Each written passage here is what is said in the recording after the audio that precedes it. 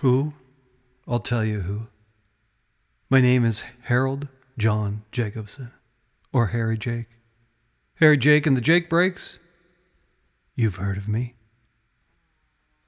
How about D-Dazzle-D and the Gods of Night?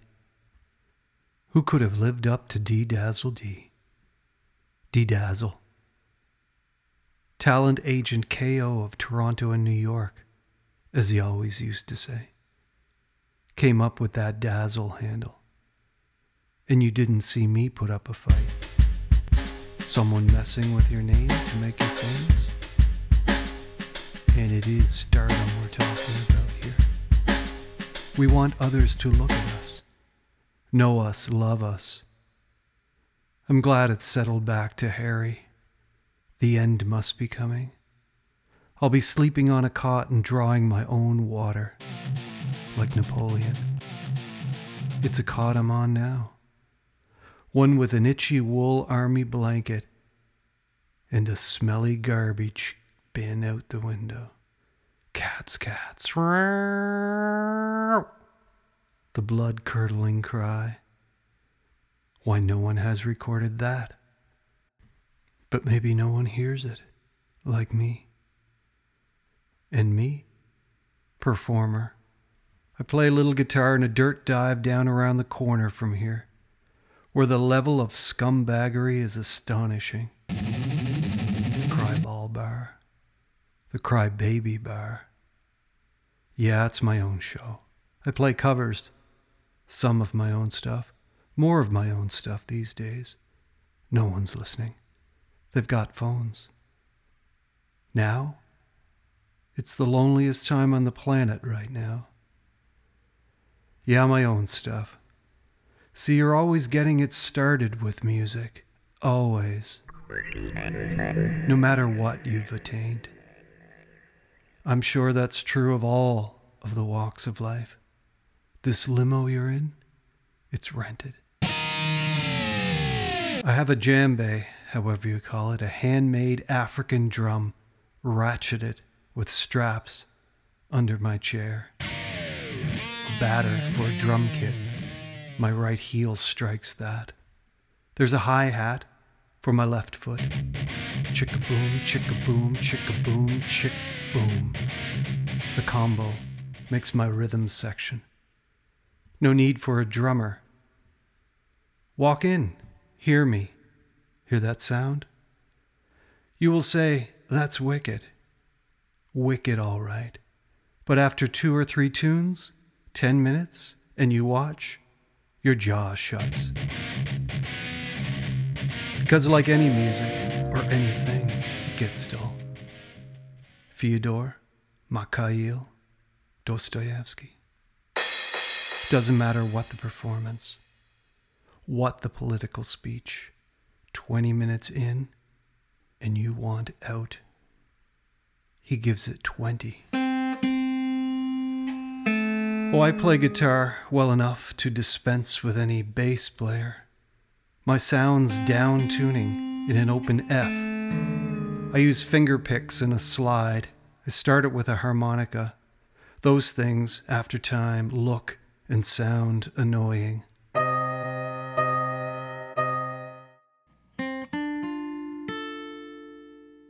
And see how they take their children away. See how they cross the street. Your whiskers get trapped in a harmonica. Yes, down-tuned to an open F. That way no one comes up and hounds me to play.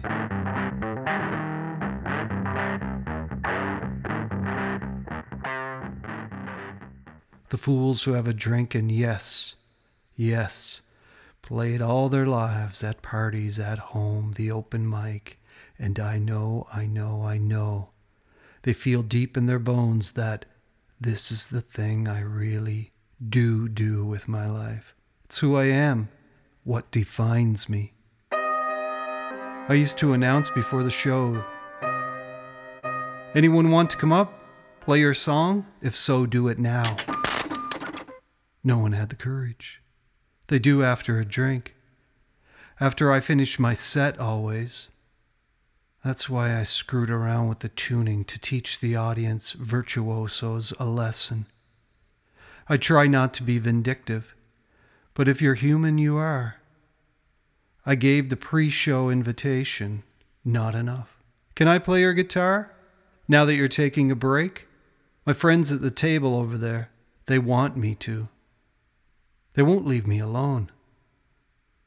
Go ahead, I say. My guitar is in the slack F.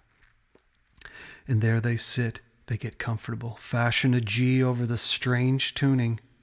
I'd be at the bar by this point, trying not to see their embarrassment, trying not to drink, but at last ordering one. And that bartender?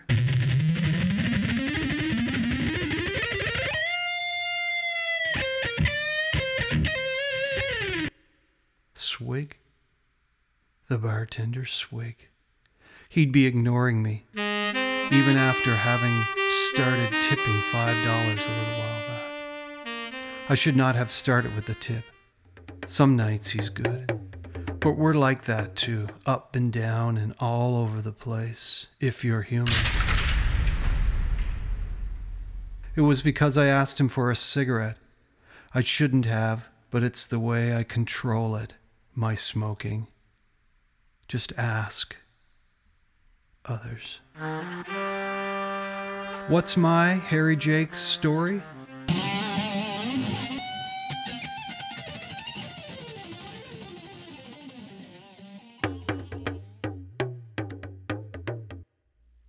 I worked in a graveyard at the age of 14. The job was cutting grass and straightening headstones in the old section.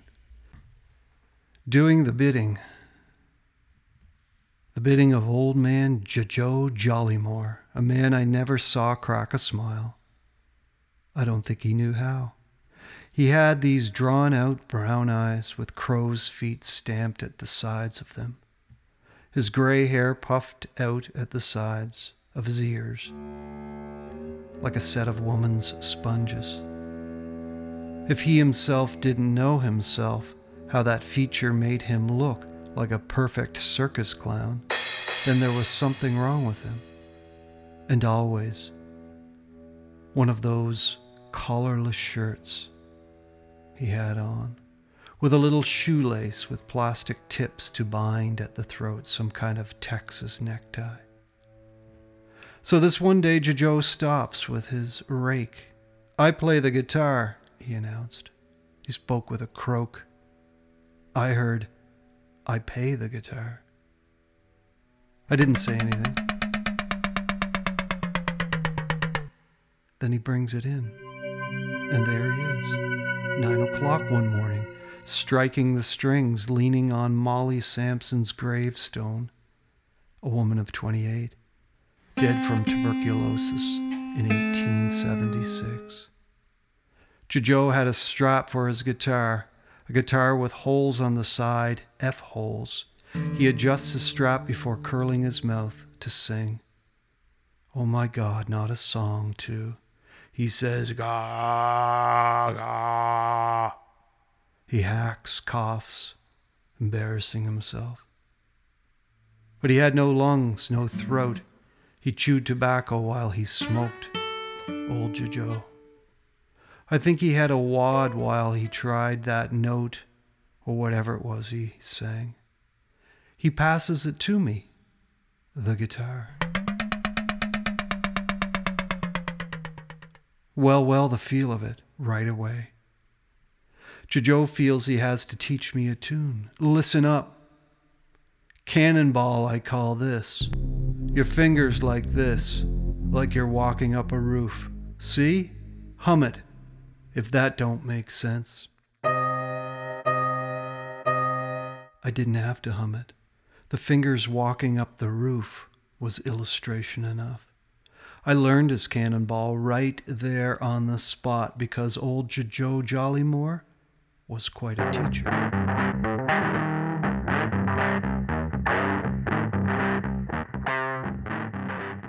Cannonball, cannonball, where you gonna fall, oh cannonball. I have played that, the cannonball of Joe's, every day since.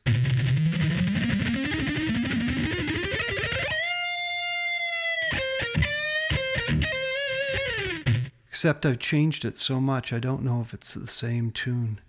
He wrote it, Joe Jollimore did.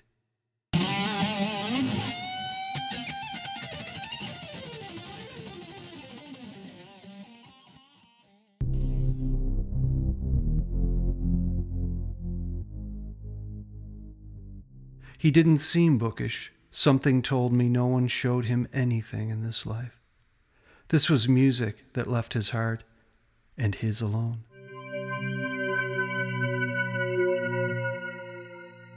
God knows the man didn't look like he had a lot of friends, which, not then did I know, but I did learn, that all you have to do is live long enough and a person ends up in that state, with few friends around, and then maybe none. I went home. Dad, Mom, how do I get a guitar?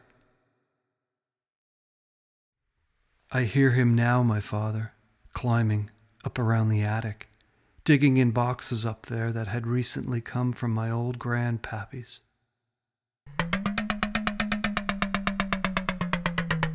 Here, Harold, says my father, coming down.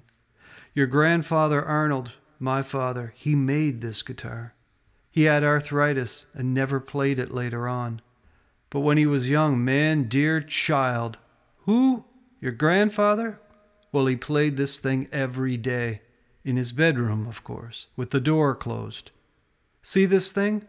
This thing right here? This was the item to set him and your grandmother apart. Yes, it was. Sure it was. You're old enough now to know those things. Take it, but Harold, if you do, play it.